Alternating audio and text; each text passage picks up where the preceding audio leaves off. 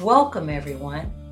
I am your host, Dr. Felicia J. Lindsay, founder of AGR Book Club.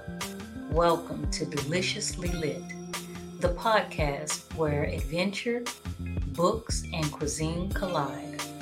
If this is your first time to our channel, or if you've been here before, say hello. I'm back. D Lit. Now, pour yourself a glass of your favorite beverage, settle in, and get ready for some deliciously lit fun.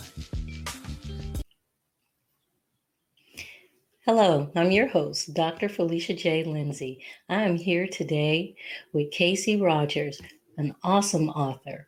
She is the author of The Color of Frost, but she has a long history of writing and just a colorful and diverse history as far as her career. Kasey, tell us more about your career. Oh, thank you so much. I'd be happy to. You're absolutely right. I've had a very diverse career. I started out when I graduated from high school in theater and decided poverty wasn't for me. So Yeah. I took more work in the film industry. There was a company that I used to work for in the Boston area called Film Arts. And they actually were the place where Spencer for Hire and Murder, She Wrote was produced. That is Um, awesome. yeah. So after that, I moved down to New York City. But at the same time, I was working for an ad agency. It was not an ad agency, I'm sorry. It was a production company. And we did animation. It was a consortium. And Matt Groening was like, we had signed him, he was the creator of The Simpsons, and we used to do The Simpsons commercials with Bart Awesome. Simpson and Butterfingers. I Yeah, love the Simpsons. yeah, he's so talented.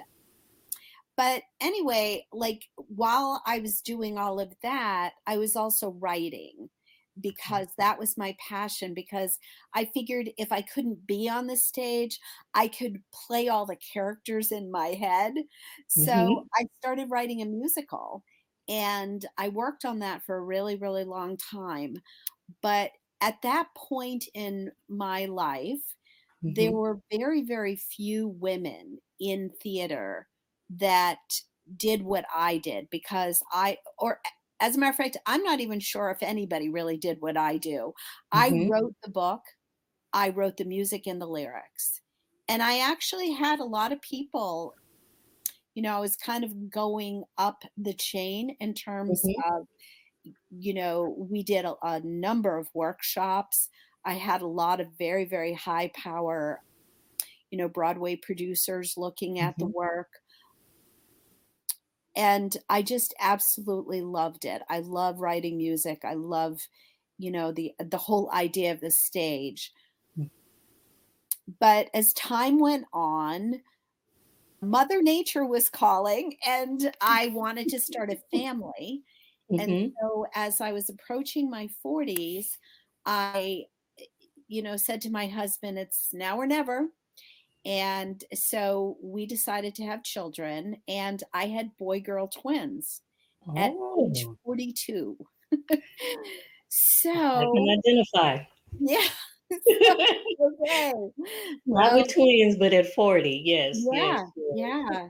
It gives you a different perspective on child rearing. I Mm-hmm. I feel like I was not ready before, and I have the most wonderful children. I'm so happy that things happened the way that they did. Mm-hmm. Um, and they're just stellar human beings. They just, delight me every single day. So I'm very, very fortunate that it did happen the way it did.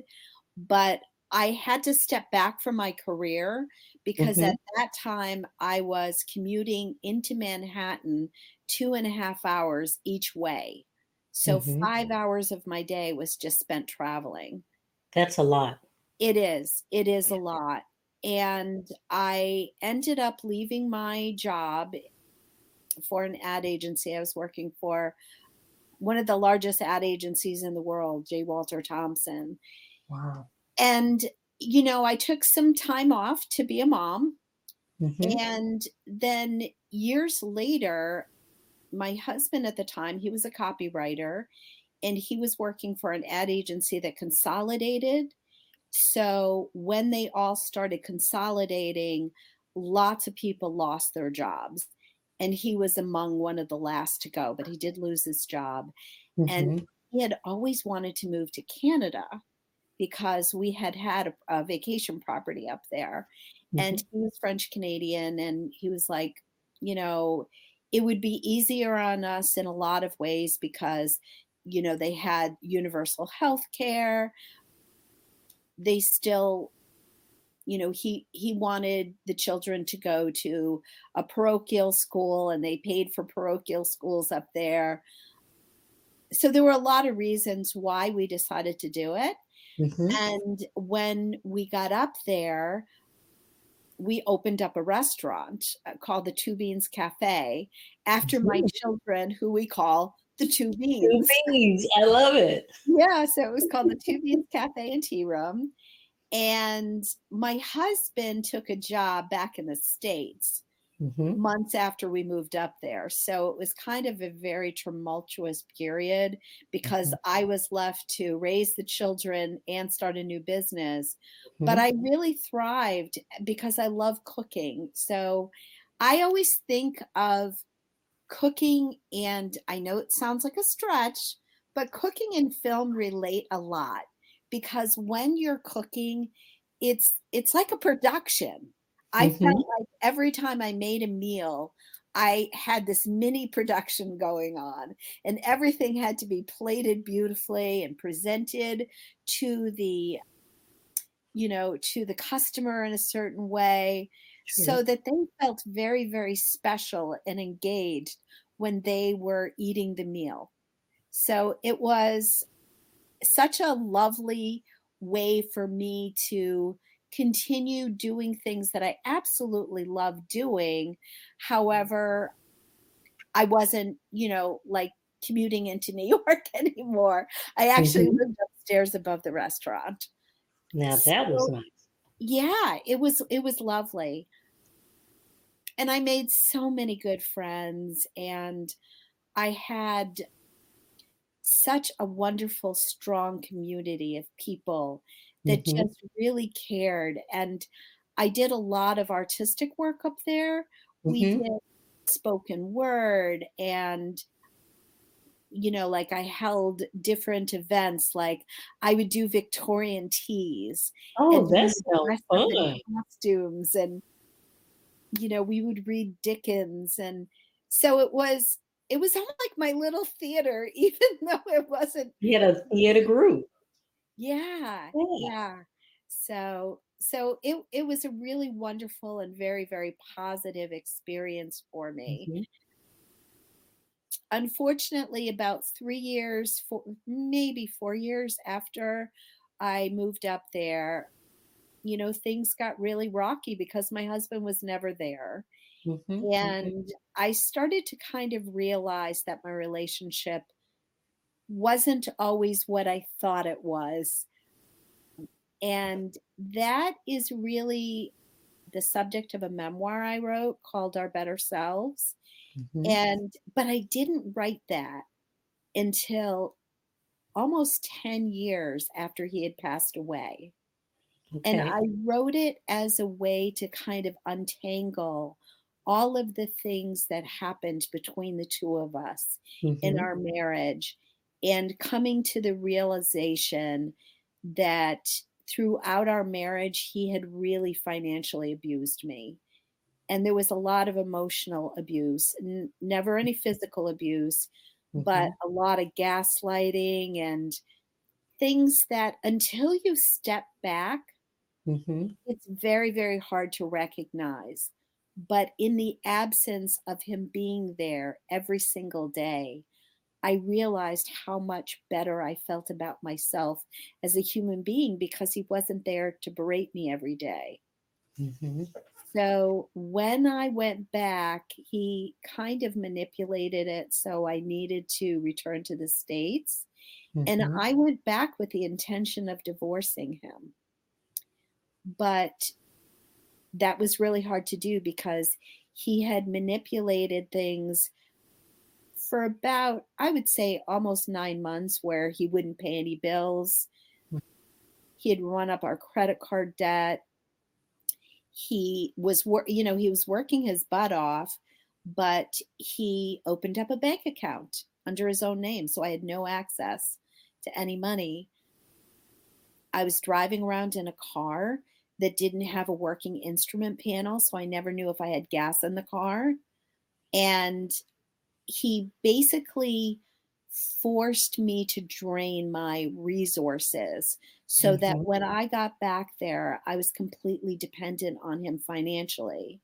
Mm-hmm. And he wouldn't even, he wouldn't give me money for groceries without expecting a receipt so I could show him what I spent, or gas money.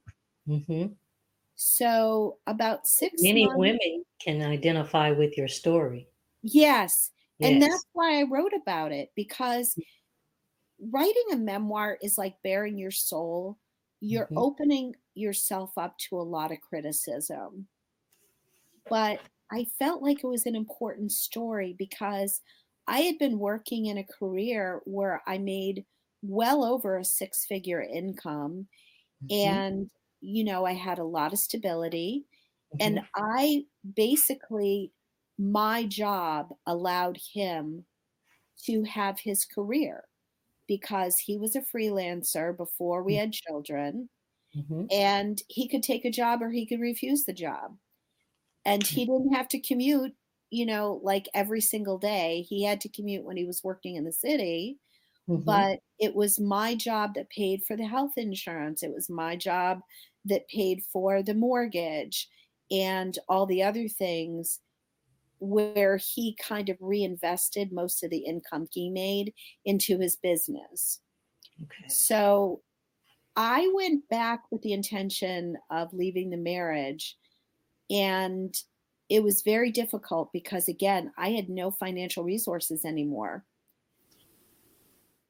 And this always coming like unraveling during the recession that we had back in the 2008, 2009, that era. So it was really hard just to even find a job.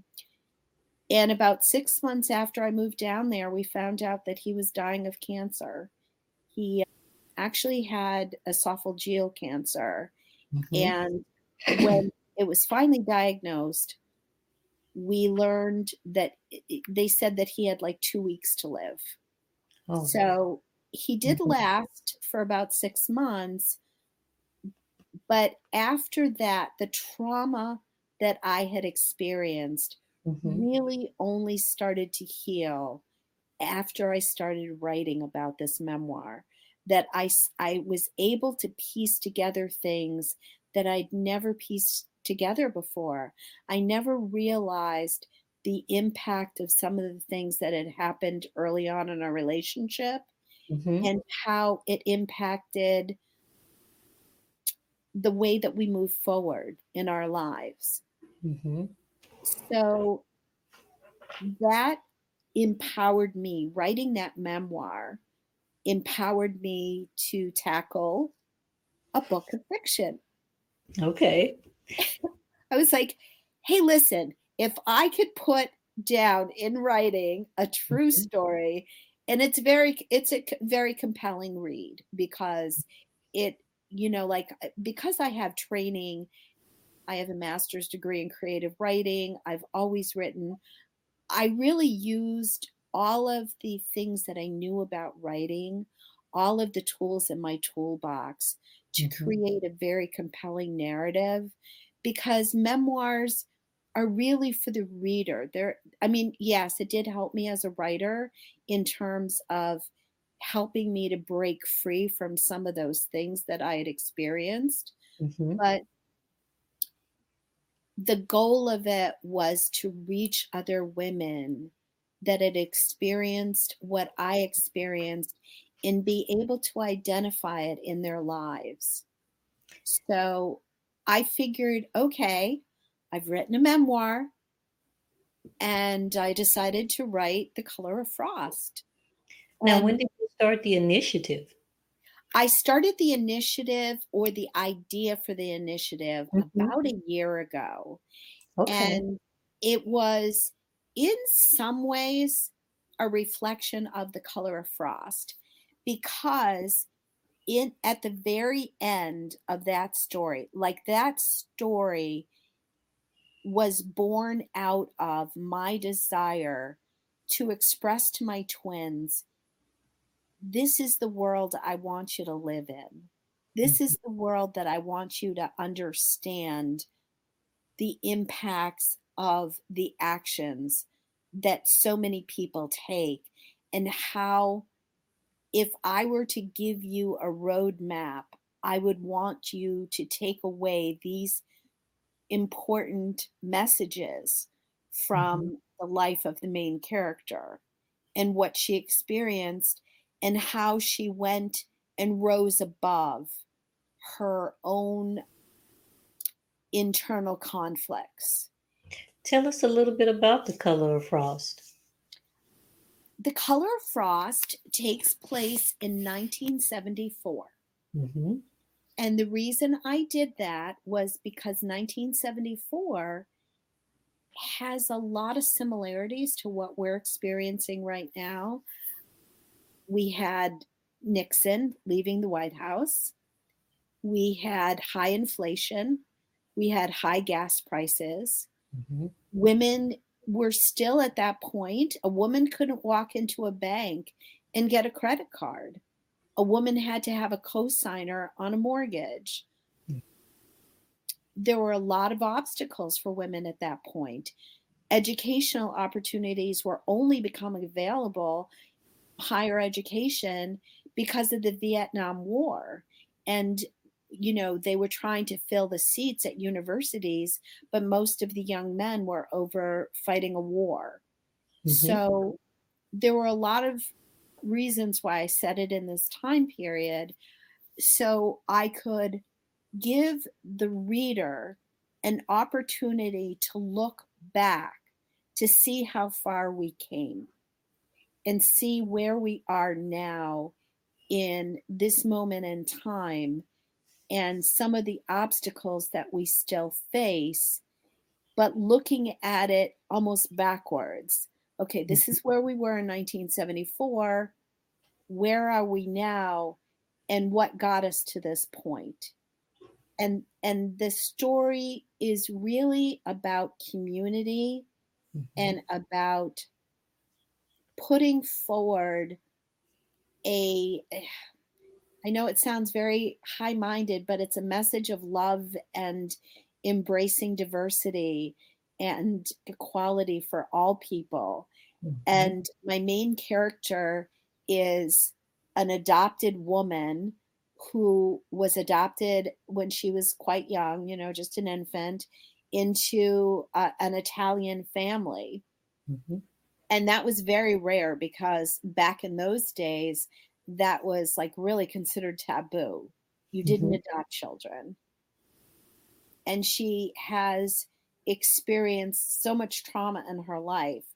So where she starts off, and like the arc of her character, Mhm. really changes over the course of the book to the very end of it. And the end of the book, the epilogue, is really what caused me to say, I not only have to write about this, I have to do about it, Mhm. because it is almost like it's almost like a blueprint for what I feel we need to do in terms of tackling the abuse that so many women experience. Mhm. And she, in the book, started a foundation called Safe Harbor. And it was a foundation or resource to shelter abused women. But what she realized was that we can have shelter after shelter after shelter. Mm-hmm. But until we deal with the systemic reasons why abuse occurs and why, especially during the pandemic, it increased exponentially worldwide, had so much to do with women's economic capabilities and Mm-hmm. how much they had that safety net so that they could leave a toxic relationship. And when I started doing research for The Color of Frost, I was like, holy catfish. There are just so many reasons why women are always stymied in terms of equality. Mm-hmm. Like, one thing is the gender wage gap. Another thing is the pink tax, where women are paying taxes on products that men don't have to, or the prices are just so much higher. Yeah. Uh, and that takes away from women's purchasing power. If they have less purchasing power, they have less money to invest. Mm-hmm. And there were a couple of statistics that just blew me away. Like, one of them is that in 2022, non-custodial parents were in arrears $118 billion in Wow. arrears, Mm-hmm. in terms of, like, this is money that women need to raise their children, but they don't have it. Yes. So they're struggling the way I was struggling. If they want to leave an abusive relationship, I had no resources financially. Mm-hmm. Another thing that And a was lot of people don't have community, right, people that they can reach out to help them. right. Mm-hmm. And that's I love the fact that you bring that up, because community is really what saves my main character. She Mm-hmm. forms this little community. you know she doesn't do it even intentionally, but the way that the story unfolds, and it's really what saves her and what gives her the impetus to do what she does eventually, to try to make a difference in the world. Yeah. Now, So the mhm. other thing I like is how you developed the character and you really showed depression. When I Yes. was reading it, you could feel it. You already identified with the character, you really developed her, but you could feel how depressed she was. You could see in her past how she had struggled with depression and how the situation was spiraling her back into a Hmm. depression. Hmm. So that was really enlightening to see that and for other people to be able to see and identify. Yeah, I really struggled with that, because I when my husband passed away, he left us totally penniless. Hmm. It's like, and on top of that, I had medical debt. On top of that, I had credit card debt. Hmm. And it was really, really hard. I was married for 25 years. So it's not like, it was,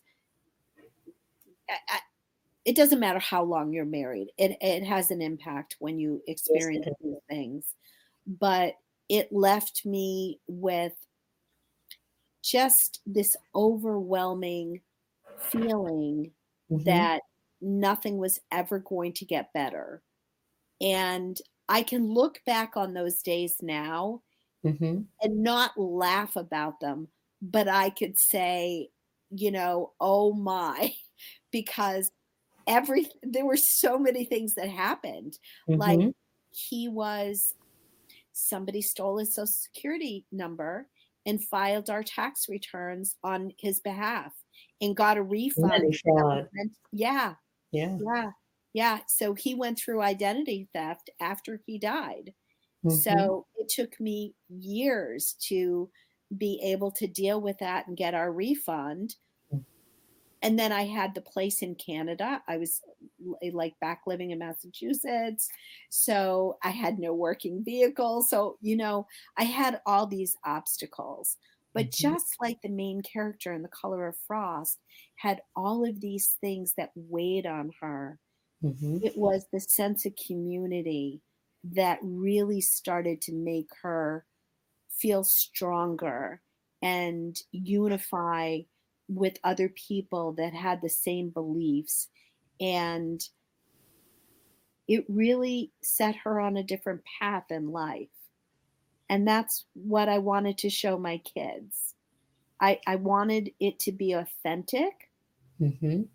so that if somebody that suffers from depression, and I do mean suffer, that like clinical depression, it's real. It's not just about snap out of it, you know? Nope, can't snap out of it. No, No. no, it's something that people battle with all the time. Like I kind of read a lot about people like William Styron, who, was such a brilliant writer, but he Mm-hmm. succumbed to depression, and he committed suicide. Mm-hmm. And I wanted to capture that feeling of hopelessness to provide the reader with a backdrop of there's hopelessness and there's hope. And how do you go from one to the next? And you really need that sense of community to You give need. you that connection. Mm-hmm. So, yeah. So the book gives you a plan, but you've also started the initiative that people can get in contact with to be able to get out of those relationships. Yes. The whole goal of the initiative is to provide information, the warning signs, Mm-hmm. trying to put forward the connections so that people see 99% of all women that are in domestically abusive relationships are also being financially abused, because it's a way for the abuser to maintain power and control over them. If they Mm-hmm. have no resources to leave, then it makes them, vulnerable, and all these barriers are put up to leaving the relationship. And the initiative, the goal is there's almost like 3 points. Mm-hmm. One is to provide women with the resources to know how to identify it, what to do about it, where to go. But also, it's about prevention, because the thing that keeps so many women in these relationships is not having financial equality. And we earn like so much less than men do for the same work. There are so, like, on the website for the initiative, I have diagrams about all the different things that play into this one subject. Mm-hmm. And it reinforces how women continue.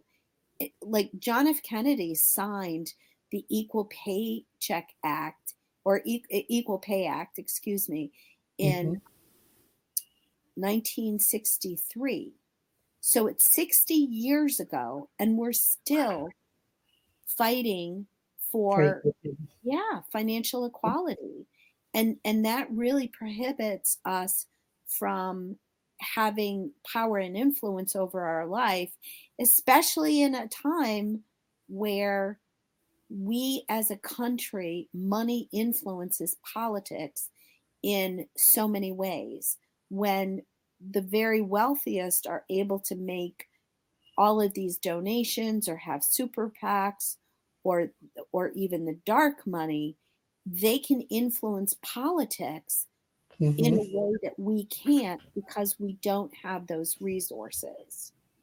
So that's why The Color of Frost, to me, even though it's a very compelling story, and again, I used all the arsenals in my writer's toolbox to craft a narrative that has a lot of hidden meaning, but at the same time, it's a good story. It's A really good story, because at yeah. first when I started reading, I was like, okay, historical fiction. But I will be honest with you, I do read a lot of historical fiction. Mhm. But I liked how, basically, like how you did it. It's everything that's going on in her life, I can identify with now in 2023. Yes. So it wasn't like everything was based on all the historical facts that was going on. There were some things that were thrown in so that you can understand the time period and what was going on. But Hmm. the premise behind the story, you could identify with her. There's Yes. people who have went through divorce. There's people who have lost their homes in a divorce. Hmm. So it was, everybody could identify with it. I really Yeah. enjoyed it. Oh, I'm so glad to hear that. Yeah, and I had to make her a chef because I believe that food in so many ways is a very healing thing, Hmm. Hmm. and it's a way to give of yourself without I don't even know how to I just love it. I love being able to give people that part of myself Hmm. by crafting things that are yummy.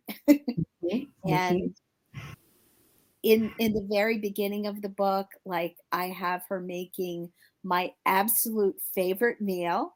Uh-huh. So she could I could almost relive, like what she was experiencing in that particular chapter. So I had her having an exquisite bottle of Bordeaux, and Hmm. she was making saltimbocca, which I just absolutely love. And like I love roasting asparagus. I must have it at least once or twice a week when it's available. So, and for dessert, she had my favorite dessert in the world, tiramisu.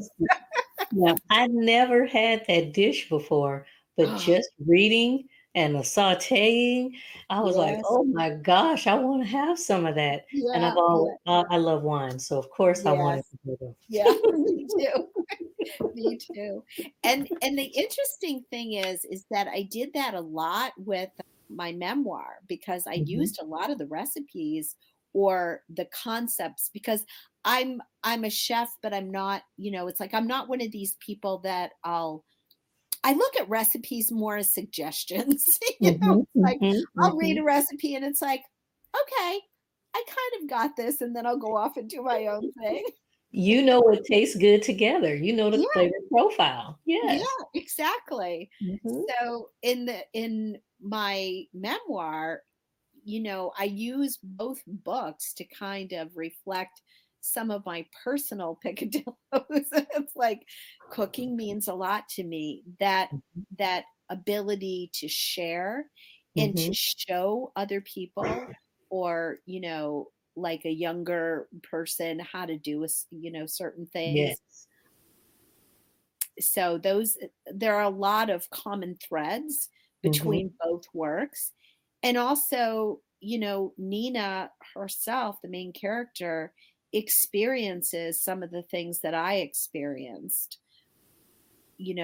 like feeling displaced, no longer having the security of a marriage because even though things were tumultuous, there's the little things of people would invite me out, to like a Christmas party or something. I didn't know how to go by myself anymore mhm. and You've been feel, married for 20 odd so years. yes, You yeah, start to form your identity with that person yeah, and around your life. So yeah, it's hard. You had to change and step out and be more independent and go out on your own. It's yeah, a lot. yeah, yeah. So there are a lot of like common threads between both works, but The Color of Frost and the ending really made me realize that I can't just write about it. I had to do it. So I've been working with, actually it was the woman that designed the book cover for The Color of Frost. Beautiful She, book cover. Oh, thank you. Thank you. That was all her. That was all Kat, who is a writer as well. She and I have been working to basically create a website that's very cohesive, and it shows my, like my writing, but also the initiative, which we called I Know Why She Stayed, because I didn't understand why women stayed in abusive relationships Mm-hmm. until I was in an abusive relationship.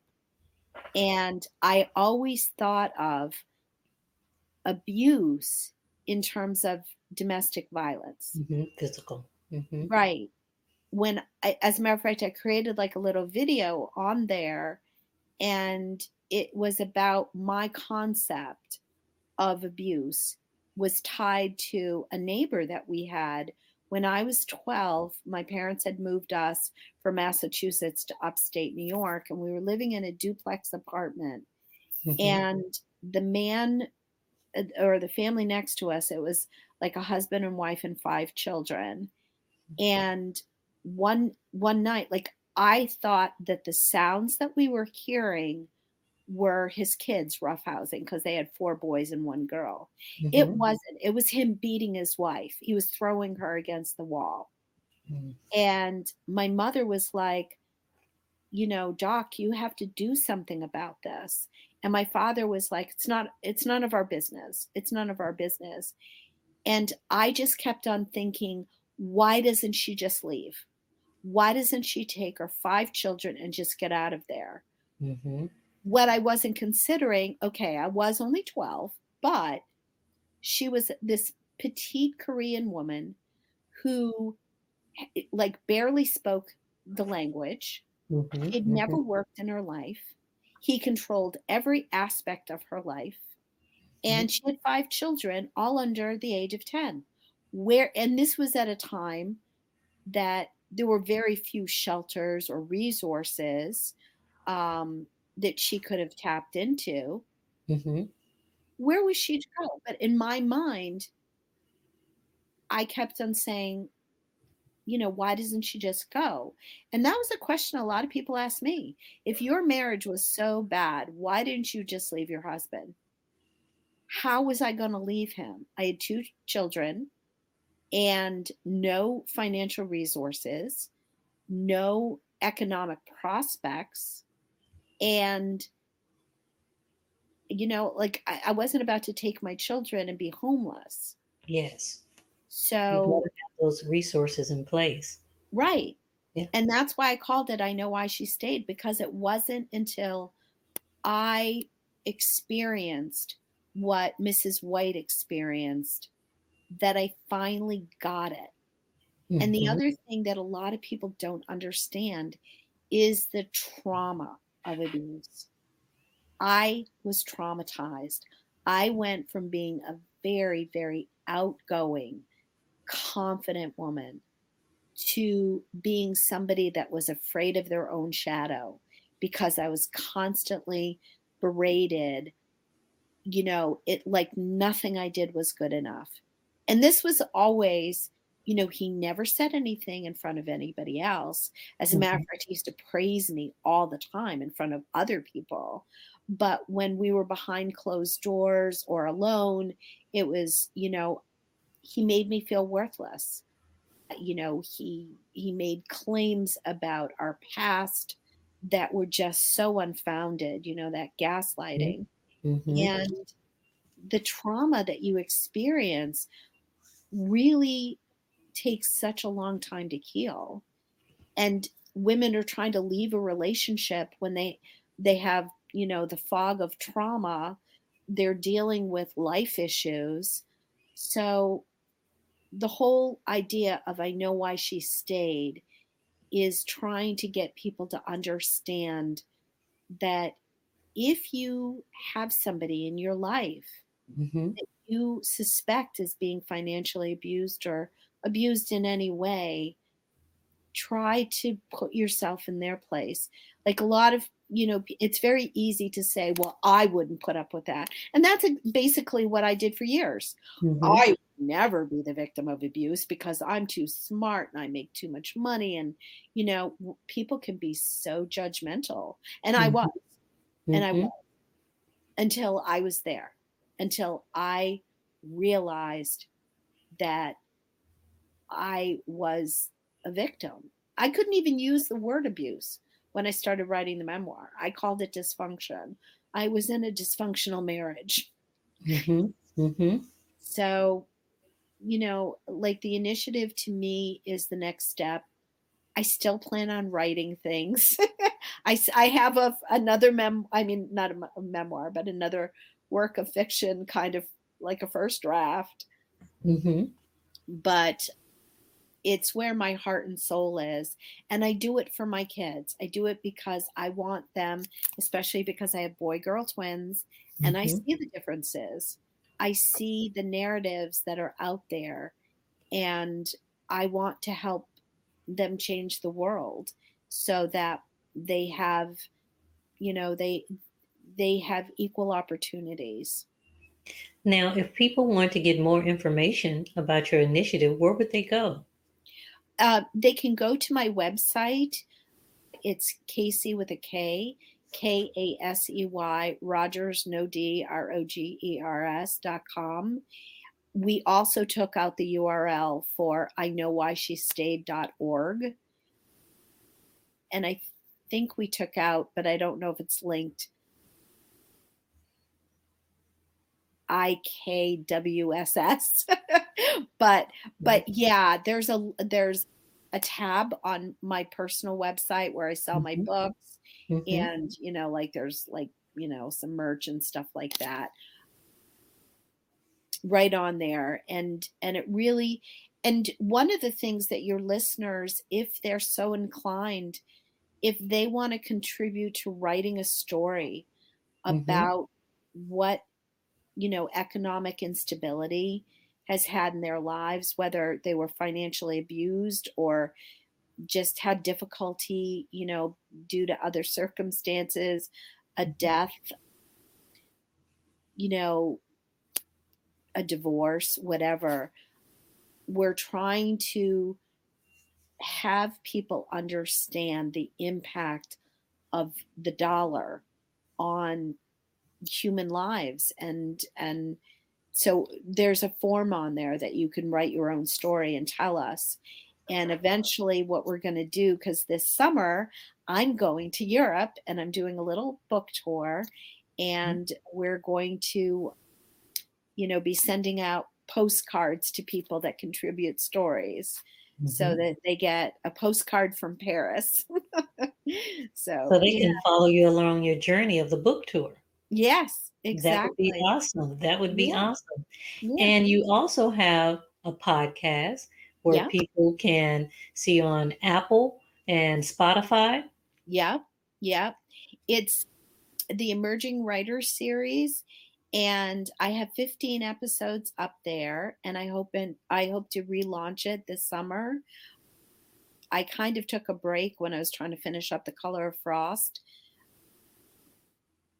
but it's up there, and I think it's a really good series to Mm-hmm. show writers how they can handle the business of writing, because the one thing that's really difficult Mm-hmm. is that even if you're published by, like a major publisher, you once their kind of like promotional stuff ends, you have to be a, like a marketing social media person to push your work. So I have, like I said, 15 interviews up there with some stellar writers that Mm-hmm. offer different types of advice. I'm going to be doing a thing on, there's a virtual conference called Write Hive, Write as in WRITE, Hive, in June. It's the first week of June. And so I interview people like those that organized Right Hive, which is growing tremendously. So you can, and I have like an events page. So if somebody wants to see me in person, I'm going to be in Kittery, Maine tonight, speaking at the Rice Library. So, you can follow what I'm doing on my website. Now, in Maine, you say you're going to Kittering, Maine. What is Yeah. your favorite restaurant there? I've never been to Kittery, Maine. Oh, well, what I is your wrote favorite about restaurant it, where you are? but I'll tell you about my favorite restaurant about where I live, though. Okay. I did the main character in my book lives in Kittery, Maine, but Uh-huh. I selected that more for the metaphor it gives me because it was right on the ocean. Mhm. I use a lot of like metaphor for waves and the bounty of the sea and stuff like that. But Mhm. I live in the Berkshires in Okay. Massachusetts, and I'm in Western Massachusetts in a little town called North Adams. And North Adams has a lovely restaurant that's actually owned by a woman that I consider a dear friend. Her name is Colleen Taylor, and she owns 3 or 4 restaurants in the area. And my favorite place just to hang out is called the Freight Yard Pub. Mhm. And she does a wonderful job. It's just like great pub food, like great burgers, great fries, great drinks, Mhm. wonderful wine, Mhm. a huge selection of beer. And I just love it. Like whenever the kids and I decide to go out, we have a lot of restaurants in the area, but I always end up at one that Colleen owns. So, It's just a good restaurant. yeah. Now, my next question is, what would you pair as far as a drink and a dish? Because we always pair a drink and a dish with every book. What would you pair with the color of frost? Well, since I wrote about Salt and Buca from the very beginning, and Uh-huh. it's my favorite meal. And I have a lovely Chateau La Touquet. I might Mhm. as well promote that because, again, it's a wonderful Bordeaux. It's probably a lot more expensive right now than it would have been back in 1974. But I just love the combination of salt and buca. In Italian, it means I think jump in your mouth or something. It's Mm. just a great, again, it's a metaphor for how I feel about food, and that it can be so soothing. Mhm. Mhm. It's just, I just love it. So, and that's what I would do. I would pair that dish with that wine, just like I did in the book. Well, that sounds like a great pairing. Yeah. And you can also see more about Kasey Rogers on the website, which is www.agrbookclub. She will be featured in her book. So make sure you pick up a copy and read more about this story. You will enjoy it. Thank you so much. Thank you for being with us tonight. Oh, you're very, very welcome. You have a good day. You too.